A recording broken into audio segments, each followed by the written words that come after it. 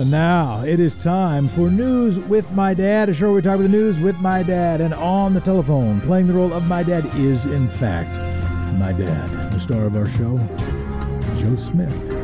Pop, how you doing? I've got so much to talk about and 45 minutes to do it, so let's get at it.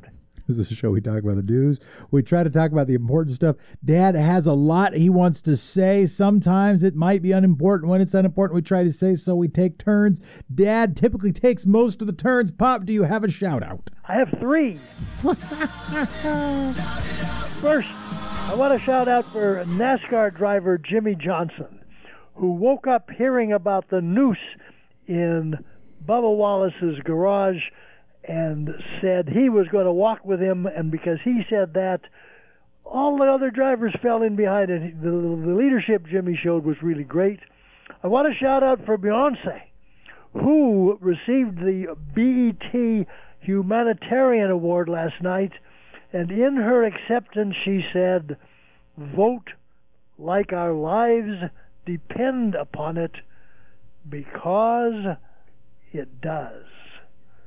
Congratulations. And then a funny shout out. I want to shout out for DDT's brother Robert, who lost his first try to quash his cousin Mary's book, or I guess niece's Mary's book, and has filed another lawsuit. And what he is doing is guaranteeing that the readership of Mary's book, when it comes out 1 month from yesterday, is going to be very high. So congratulations, Robert, for doing that. Yeah, Mary Trump's book, man. It seems fascinating. Like, I am not that interested in buying John Bolton's book. I am interested, and I do think it's important, the revelations that were contained therein, the fact that it was not released, that he did not offer that information during the midst of impeachment proceedings. In fact, even earlier than that, when he said afterwards that there should have been more counts, that they should have covered more than just what they covered with Ukraine, the fact that he didn't tell them that when there was a chance to tell them that when it actually mattered, to me takes away much moral credit from the guy. But Mary Trump, to be willing to, in advance of the election, to release information about her family, that feels somewhat important. And while you're talking about John Bolton, he was interviewed on CNN over the weekend, and he said one of the reasons that he said we mustn't reelect Trump is because Trump is so concerned about his legacy that he might decide to appoint, I watched this, so it's true, he might appoint a liberal judge to protect his legacy, which further lowered my estimation of John Bolton. Let me say, there's breaking news right now. There's breaking news right now that the Supreme Court. Oh, good. I was wondering if that would happen. Go with it. So Chief Justice John Roberts joined the court's 4 liberal members, citing the Supreme Court's adherence to precedent, to invalidate a Louisiana law that required doctors at clinics that perform abortions to have admitting privileges at a nearby hospital. Essentially, make it more simple. The Supreme Court struck down a Louisiana law regulating abortion clinics. So when the Supreme Court had its first chance after the Gorsuch and Kavanaugh appointments to overturn Roe versus Wade, this has been, by the way, near the essence of the Federalist Society project, near the essence of the conservative justice development and court development project over the last 40 years. Their first chance to invalidate Roe versus Wade, they didn't do it. The talking points memo, according to them, Justice Stephen Breyer, writing for the majority, called law almost word for word identical to a Texas law that the court struck down in 2016. So it did not require that they address Roe versus Wade directly, to be clear. But that is the new news. And Dad, I want to get where I want to get to, and what I want to jump. Hold on. Let me finish what I'm saying. I do want to talk about what's happening in the state legislature and what just finished in the state legislature. That's really what I want to do off top. But you probably have thoughts on this one. But yeah, thoughts on that, and then also what does it portend? Because the big things that are still down the pike include the president's tax returns and include Obamacare, and knowing that the Supreme Court Chief Justice has influence over what opinions get released when. I have been wondering if each of these times that Justice Roberts is siding with the liberals is to build credibility so that he can protect the president's taxes and make it feel more fair when he rips health care away from millions of Americans, unless maybe, in fact, he will still try to hold the president accountable and protect health care. I still am watching those. What are your thoughts? Well, he may actually feel himself bound by precedent to some extent, but DD tax returns that we're looking for, electoral college freedom could come out this week, ruling on whether or not a member of the electoral college can vote as he or she wishes, and whether or not, if they don't vote according to the way the state went, they can be fined.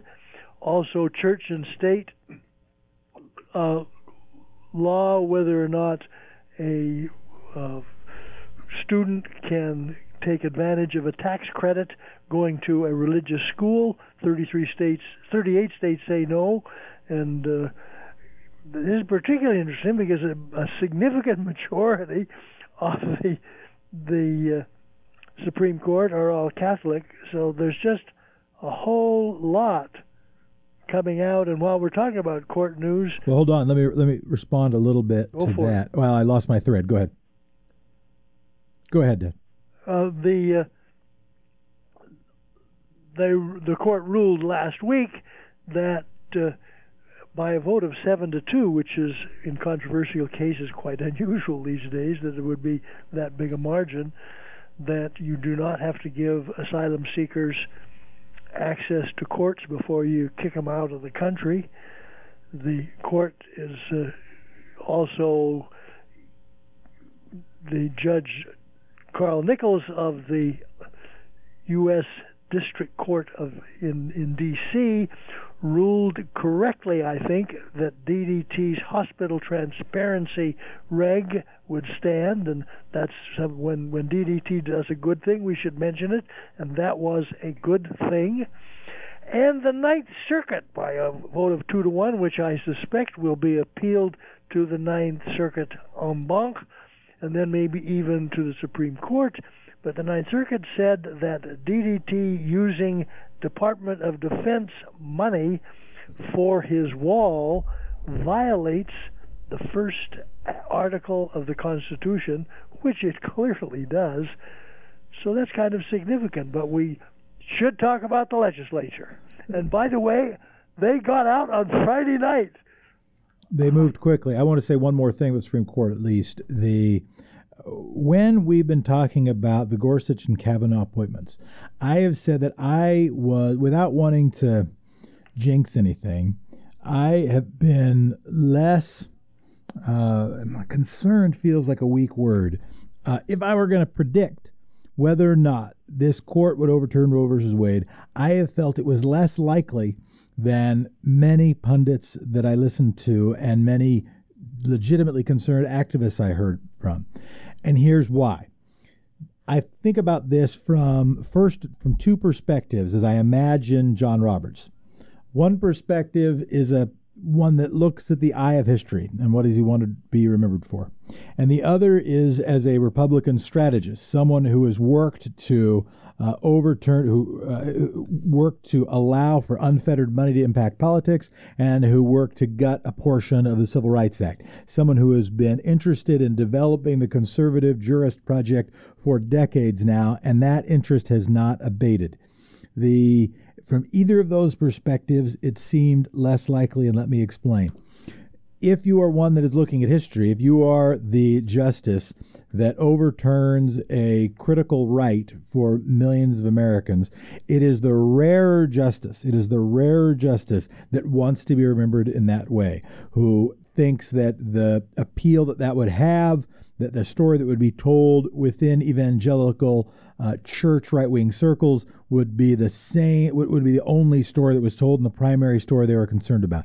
But the other is thinking about this through the lens of John Roberts as a Republican strategist. Now, we don't know what evil or good lurks in the hearts of every person. We don't know all of the things that motivate John Roberts. But even if you put in his head the motivation of Republican strategists, not just trying to be the new Sandra Day O'Connor and decide which is the 5 or which is the 4. Not only in that perspective, but if you think of him more like Rehnquist, as somebody who is trying to plot for a strong court, a strong conservative court, and a strong conservative leadership of that court for a long time, that if you topple the most famous thing, people will notice, and that will impact their trust of the court. That will impact electoral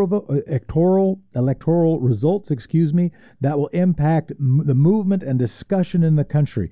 If you overturn Roe versus Wade, that would fuel a new feminist movement like no decision by any court, no decision by any Congress that has happened for a long, long time. And I think, therefore, he would, even as a Republican strategist, from that perspective, he would pause. I am reminded when the Rehnquist court stuck up for Miranda rights, and people looked at it and said, well, Miranda rights are probably going down because there's nothing that has that in statute. It's not in the Constitution. It's something we just kind of picked up from British common law. This is the kind of thing that the Rehnquist court, there's 5 judges to get rid of that stuff, but Rehnquist didn't. And that did not surprise me. Rehnquist was a Republican strategy. He started out his career as a Republican operative, not just some, ivory tower jurist.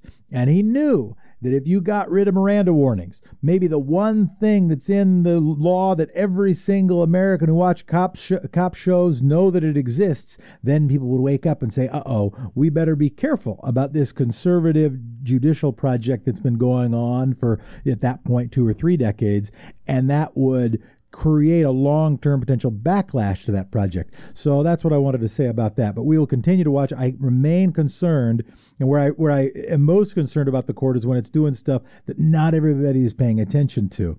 But when it comes to Obamacare, when it comes to Electoral College freedom, as you said, and when it comes to the president's tax returns, that, as my dad will say, we will see. Dad, what are your thoughts? Especially the DD tax returns. Before we dive into the legislature, there's two things that I want to make sure we do mention. I just want to express sadness that the Vancouver, Washington old apple tree at 194 years old is gone. It died. It lived a lot longer than apple trees usually did, but it's gone. All right, there's the apple tree news. And then I think we need to acknowledge that the Mississippi legislature yesterday, on Sunday, both houses voted to get rid of the stars and bars on its flag and created a commission to come up with a new... No, not as stars and bars. It's Confederate. It's the Confederate portion. You can call the U.S. flag the stars and bars as well. You mean it got rid of the Confederate portion of its flag? Well, yeah, but the stars and bars were on the Mississippi flag. But when you say when somebody says stars and bars, they typically mean the U.S. flag, not the Confederate flag. No. The stars and bars are the Confederate flag. Really? Yes. That's what the stars and bars refers to, is the Confederate flag. I think that's right. Google it and see if I'm right. I'll take it. So should we talk about the legislature? This is why your brilliance, experience, and knowledge is why people love the show. So let's talk about the legislature, Dad. What were your biggest takeaways? Well, the biggest takeaway is that they managed in 3 days to pass 22 bills. 22, some of which were stuff that would have been passed, housekeeping stuff, that would have been passed in the last session, in the February session, had the Republicans not taken French leave.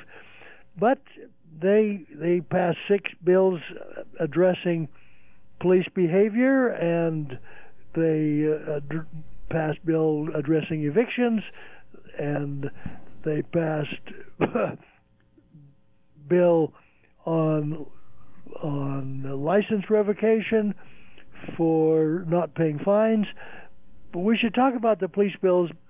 One of the bills they passed, which is a very, very good thing, in my judgment, is that arbitrators can no longer find that, yes, there was misconduct, but the disciplinary action by the police nonetheless should not be allowed to stand, limiting the arbitrator's power, which is a really good thing, because arbitrators consistently, I think largely because they thought if they did not do so, they would no longer get hired to be arbitrators, have ruled in favor of policemen who really should have been disciplined. I was very, very disappointed in what happened to 4201, and I understand we're going to have the Attorney General, you're going to have the Attorney General on this morning, and I hope you ask her about that and convey to her my disappointment of what happened to that bill. Dad, I did do the quick research on the Stars and Bars. We were both wrong. The Stars and Bars, they did not remove the Stars and Bars. The Stars and Bars was the first Confederate flag, the one that looked more like the American flag. It was the one that had a ring of stars, kind of like the original U.S. flag, and then three big stripes, two big red stripes and one white stripe. And that was the Confederate flag from 1861 to 1863. I'm, by the way, not that disappointed that we don't know our Confederate flag stuff perfectly. The Confederate flag that we're all familiar with, the one that was on the side of the General Lee car in the TV show that we watched as kids, that is called the stainless banner, not the Stars and Bars. There you go. Well, I have learned something, but at least I knew that the Stars and Bars was a Confederate flag. All right, Dad. So here are the bills that happened. Senate Bill 1604. This was Lou Frederick's bill. This was the arbitration bill. This was the bill that made it harder for arbitrators to overturn police disciplinary findings.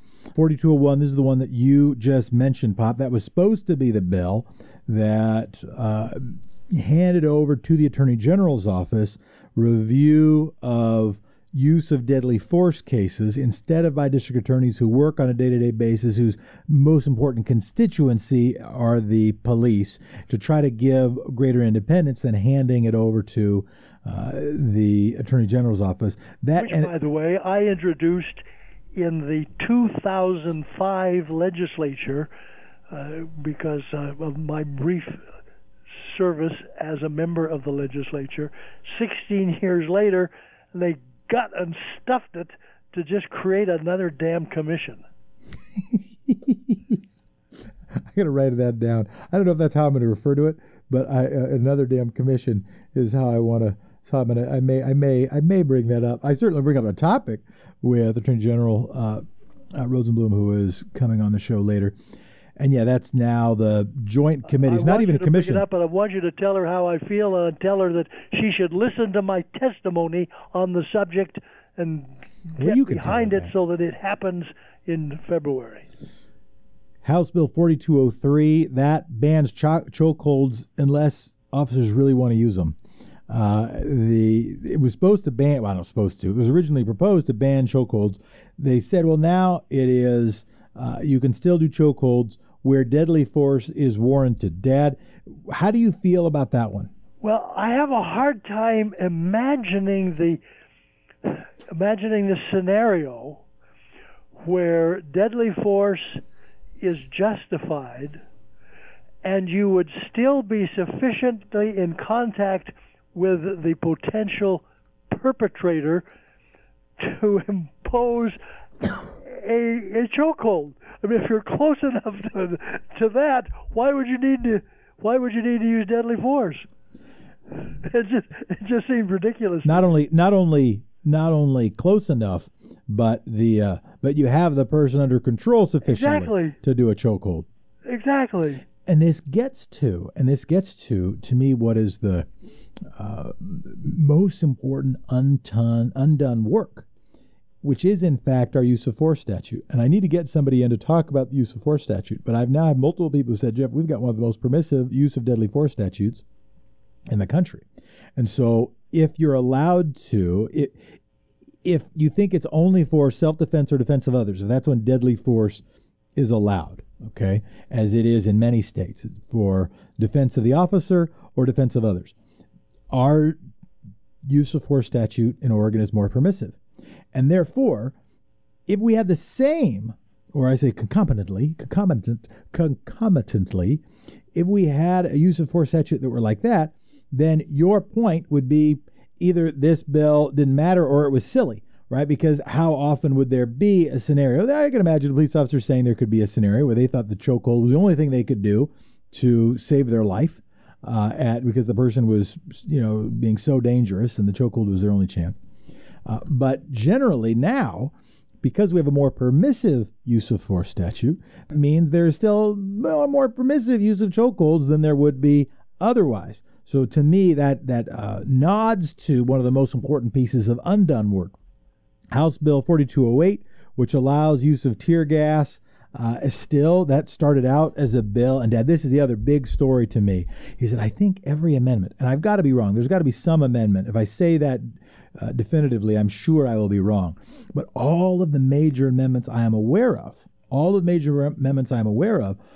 that happened during the special session, all weakened the bills. Yep, they all watered stuff down. They all and by weakened, what I mean is they moved them into the direction of law enforcement, moved them in the direction of the police, the DAs, and the sheriffs, which have a lot of influence around state legislatures. Recognize that the sources of power right now for activists are public opinion, are rallies. The sources of power for DAs, sheriffs, and police officers is that every sheriff will know a state legislator. Every district attorney has a relationship almost certainly with at least one of the state legislators that touches their district. They also, all of them have lobbyists. There hasn't been a big police reform organization with an entrenched lobby who's been making campaign contributions and doing political endorsements for the last 20 years. But if you are the DAs, if you are the police associations, if you are the police chiefs, and if you are the sheriffs, you've been engaged in this stuff for decades. By the way, we got text in, my opinion on the special session, legislators and the public did not get enough chance for input. Dad, what's your response to that one? Well, the input is a challenge. I personally felt a little squeezed when all morning last week when I testified, they were giving people 3 minutes, and so I prepared my testimony for 3 minutes. And after lunch, they said, well, it's only going to be 2 minutes now. They cut your time, Dad? You love that. You never mention. It never concerns you when someone cuts your time. They announced that, and the time it became my turn, I had to modify my testimony by 33%, which is a fairly substantial modification. You need to go on with the bills. I especially want to talk about the bill that was passed, which seems absolutely ridiculous that it was needed to be passed, that says a policeman who sees a fellow police person doing misconduct has to intervene and then has to report. And the idea that you have to have a law requiring that gives you just an idea of how much reform is needed. No, you'd kind of think if police officers are supposed to stop someone breaking the law, that would apply to other police officers as well, right? So it's like, hey, wait a minute. One of the more important laws we have is like killing people, and or harming them otherwise, unjustifiably. You're harming somebody, and you're a police officer. I got to stop you, whether you're a police officer or not. You'd sort of think that would be how it goes, but no. Having a duty to intervene that's House Bill 4205 that got passed. House Bill 4208, I do need to go into. They were going to ban tear gas, or at least that was the proposal. And instead, what they said is... You just have to tell people, heads up. I'm going to tear gas you. Everybody, the tear gas is coming. You're a riot, and if you don't, get out of here. We're going to tear gas you. And if you do that, and you give them some time, well, then you can still tear gas them. I haven't read the bill. Is there some time requirement? I mean, is it seconds or minutes? No. I'm sure.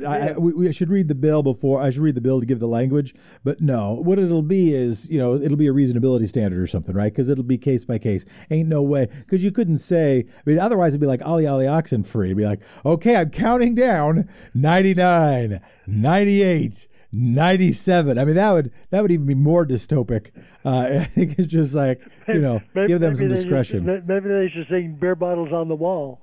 And there is, I think there is legitimate discussion for us to have around non-lethal force. Because we're saying, hey, we don't want folks using guns. We don't want police officers using deadly force. And at the same time, the reason police officers exist is in order to enact essentially the state monopoly on force. And so defining that force and giving them the tools that are legitimate to do it, right? It's like, well, I'd rather no taser than a taser, but you might prefer a taser to a chokehold. You might prefer a chokehold to rubber bullets. You might prefer rubber bullets to a bullet, made out of iron, made out of steel, made out of whatever, tungsten, whatever the heck they make the bullet out of. House Bill 4207, that requires the state to maintain public records on police discipline. We'll get a reformer in also and talk about Mike Salvaggio, who worked for Ted Wheeler in the Treasurer's office. He's now a lobbyist for the police. I actually hadn't realized that until I looked, and I know he worked for Stacy Dykes, who worked with me, and that was a big relationship of hers, and she apparently passed that off to Mike Salvaggio. I did want to respond. Well, that didn't happen. Qualified immunity. Didn't happen at all. Wasn't brought up. Dad, explain why that matters to you. Well, qualified immunity is the thing that the Supreme Court came up with, 86? I don't remember what year it was, but a while back, that said you can't sue a cop for bad conduct, is what it basically says, which is something that just really needs to be taken care of, because if you could sue a cop for bad conduct, I think it might have a very, very salutary effect upon bad conduct by police. And I continue to say, if policemen and women, if police agencies, the rank and file, just could do one thing which over time would increase the trust in which they are held, it would be that they would never lie to protect a fellow officer. Just that one thing, that they would never lie, either by saying something which was false or failing to say something which was true, both of which are forms of lying. That if they would simply never do that, over time the trust would be increased so much. And of course, successful policing depends so much on community trust. And I do want to say one thing that we got. I'm going to say a couple of things. Here's my take about answering my own question about how the legislature did. If someone had offered these, let's call them 5 bills, right, maybe 4.5, with one of them, that doesn't even create a commission. It just creates a special committee of the legislature. Like it's not even a commission. It's not even a standing army. But if somebody had offered these 4.5 bills 2 months ago, I would have said, wow, that is a lot. That's more than the state has done on police reform. I don't know, since I've paid attention, maybe ever. That's a lot. However, my reaction now, 2 months later, 3 weeks later, a month after George Floyd has been killed, and we've had, weeks of protesters in the streets, it doesn't feel like consecutive days in Oregon. It doesn't feel like enough, right? It doesn't feel like enough. It doesn't get to some of the critical issues. But I do want to give credit. I mean, for somebody, again, like Senator Lou Frederick, who's put out 59 bills. I've said this before. I said it to him. It's got to feel disorienting to all of a sudden, you've been beating your head against the wall, and each time you put up a bill, it's hard to get even a pretty darn modest bill passed. And then all of a sudden, the band has moved on beyond you, and people have demand for even more than what you've prepared in the past and what you have proposed in the past. I also wanted to respond to the text about whether legislators and the public got enough chance for input. It did move at such a brisk pace. Now, the good news, they got something done during a special session. They got a bunch of stuff done, and there's still going to be more. There is, however, I am concerned that there is a predilection in the current legislature away from citizen input. And I'll give you the example that made me nervous. And this happened 10 years ago. It was at 8? No, I think it was 10. When they changed, when legislative leadership, and I don't remember if this was Tina Kotek, when Tina Kotek was majority leader or when she was speaker. But they changed the deadline by when legislators could submit unlimited bills. It was a technical enough thing, a picayune enough thing, that it got no news coverage that I'm aware of at all. Okay, at all. It was an enormous thing, and let me explain. So previously, legislators could submit bills, and at some point in the session, they'd say, okay, you can't submit any new bills. 2 months in, 3 months in, 6 weeks in, you can't submit any new bills. Okay, you're allowed to submit a couple priority bills. After that deadline, if something really important comes up, you can submit like 2 priority bills if they're really important. And they changed that deadline. But prior to that deadline, prior to that 6 weeks, 2 months, whatever it was at different sessions, you could submit 120 bills, as many as you want. If you had some constituent come to you and say, hey, there's something we got to do this one thing. Heck, the bottle bill came from constituents. The vote by mail was a constituent driven bill initially. If somebody came with an idea, you could for sure put it in the first month of the session when people are starting to pay attention to what's going on. You could go ahead and submit that bill and not worry that it was, one of the only bullets you got to fire, one of the only nails you got to hammer. They changed it about 10 years ago so that the deadline by which a legislator could submit unlimited bills was October. Now, there are 2 things that are notable, at least, about that. First is, that's before anybody's paying attention. That's before, and I say anybody, that's before anybody other than elected officials and entrenched lobbyists are paying attention. The other thing is, that's before the election, so that you have to get your bills in before the election. So if you want to put something in that you know needs to be done, but you don't want your opponent to jump on, you couldn't do it. It's before any member of the state house has been duly elected to the seat where they will sit when they propose the bill and try to vote on the bill that they are supposed to submit, before they've even been elected to be able to do that very thing. Right.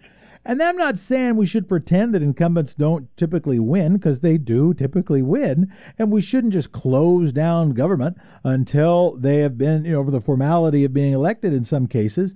But we shouldn't treat it only as a formality. We should also recognize that, it matters that people get elected. It matters that elections happen. And it really matters that people can pay attention. So anyway, there has been an instinct away from citizen engagement in American democracy for far too long. It's one of my greatest concerns. It's one of the reasons I lionize and appreciate the people who truly engage in the political process. There's so many barriers. They are intentional barriers. They are barriers to allow power to operate unfettered. And what I hope our project will be is engage more people in the application of power. That's what democracy is supposed to be, is in fact power wielded by the people. And that's, I want our process to do that very thing. Dad, of course, the big winners by that rule, the big winners are the lobbyists. Because what do the lobbyists want? They want plenty of time to gin up support or, even more significant, opposition to legislative proposals. So you have to have it in October. Hey, that gives them 3 months before the legislature starts to gin up opposition. Dad, got it. The Attorney General is going to be calling in about 5 minutes, so I want to be able to get to her on time. So I'll just fire through a few other bills. House Bill 4204 prohibits lenders from pursuing foreclosures against homeowners through September 30th. Another big one on housing, extending the state's moratorium on residential and commercial evictions. That was set to expire tomorrow. Now it'll go through the end of September. And renters have until March 31st, 2021 to pay back unpaid rent. So that's a big one. The Senate Bill 1606, new protections for disabled patients to ensure they're not forced to sign end-of-life agreements.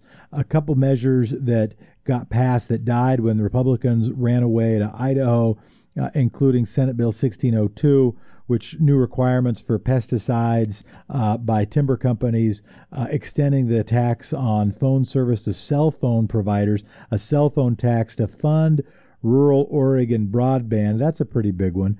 And you can no longer revoke somebody's driver's license because they haven't paid a fine.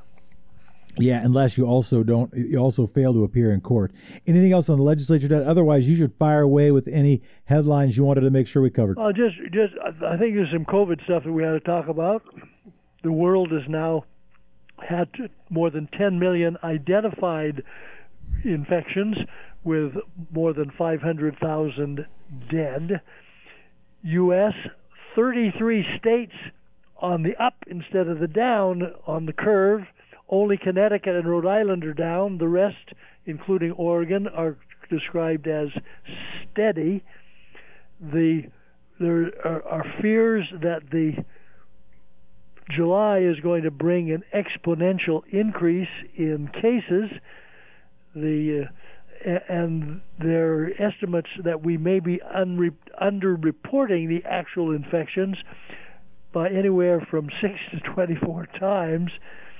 The vice president at last is wearing a mask and is telling people that they ought to wear masks, but DDT has not joined the chorus, and I suspect he never will. The Harvard study says that people who get their news from Fox, especially from Hannity or from Limbaugh or those folks, are more likely to catch the virus, that there is clear evidence that those folks have a higher infection rate because, of course, Hannity and Fox and Limbaugh and all. And we shouldn't just chuckle about that. Don't worry about it. And we shouldn't just chuckle about that. I mean, that is telling us that that Fox News and right-wing radio are actually hurting people. Like not only in some arguable ideological way of, maybe they're, gutting the social safety net and therefore fewer people are going to get access to healthcare, but directly, like you listen to that thing and it makes you do things that are more likely to hurt you and hurt someone you care about. Yep. And the sort of local effects, Les Bistrots Montage, closed forever. Pendleton Roundup, not going to happen this year. First time that's happened since the Second World War. And we are getting back to where there may again be a shortage of PPEs. Yeah, well, we're having, I don't know if we can call it a second spike. Dad, the fact I heard... No, the first wave hasn't died.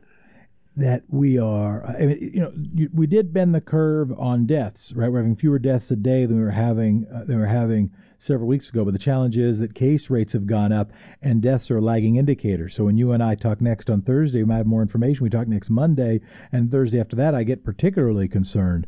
I need to get a second source on this. What was just cited, I got it on television, but is that the United States is now 1/4 of all of the world's cases of coronavirus. And they talk about waves. The United States doesn't have a wave, because when you think of a wave, there's a wave, and then there's a low place, and then there's a wave. We have a tide, and the tide is continuing to come in. It's really scary. This is, I said this before, but it is worth saying again. This is the greatest failure in presidential history, I think. I think this is the greatest failure in presidential history, that not acting early, not pushing masks, not gearing up production capacity to produce PPE, to tell people, in fact, that it was a hoax, to say it was going to go away quickly, now to rush and try to get your entire propaganda apparatus, which is the biggest propaganda apparatus this country has ever seen. The combination of right-wing radio, the legion of social media bots, as well as Drudge Report wannabes, and himself and wannabes, etc., and Fox News. There ain't ever been anything like it in the history of the country. To have that entire machine calling into question how serious it is, calling into question that, taking off the stickers so that people don't socially distance at Trump rallies. But, Dad, I think it's time for a straw in the wind. Straw in the wind. And I have straws in the wind. 97 straws in the wind. First straw in the wind. The NRA, the National Rifle Association, has let go 200 people because they have money problems. Oregon State and University of Oregon have agreed we will no longer call contests between the two universities civil war. The Chesapeake Energy Corporation, which is has been the second largest oil company in the country, leading in fracking, has declared bankruptcy, Chapter 11, because they lost $8.3 billion in the last reporting. And Microsoft is closing all of its physical stores. Those are straws in the wind. Love you, lad, and we will be back on Thursday. Love you, Pop. I got to say one thing. I don't know if you've heard, my favorite proposal so far for the new name for the OSU U of O game is the Platypus Cup. I saw that. I'm fully in favor. That's a natural. I'm fully in favor. All right, Pop. Talk to you again soon. Bye-bye.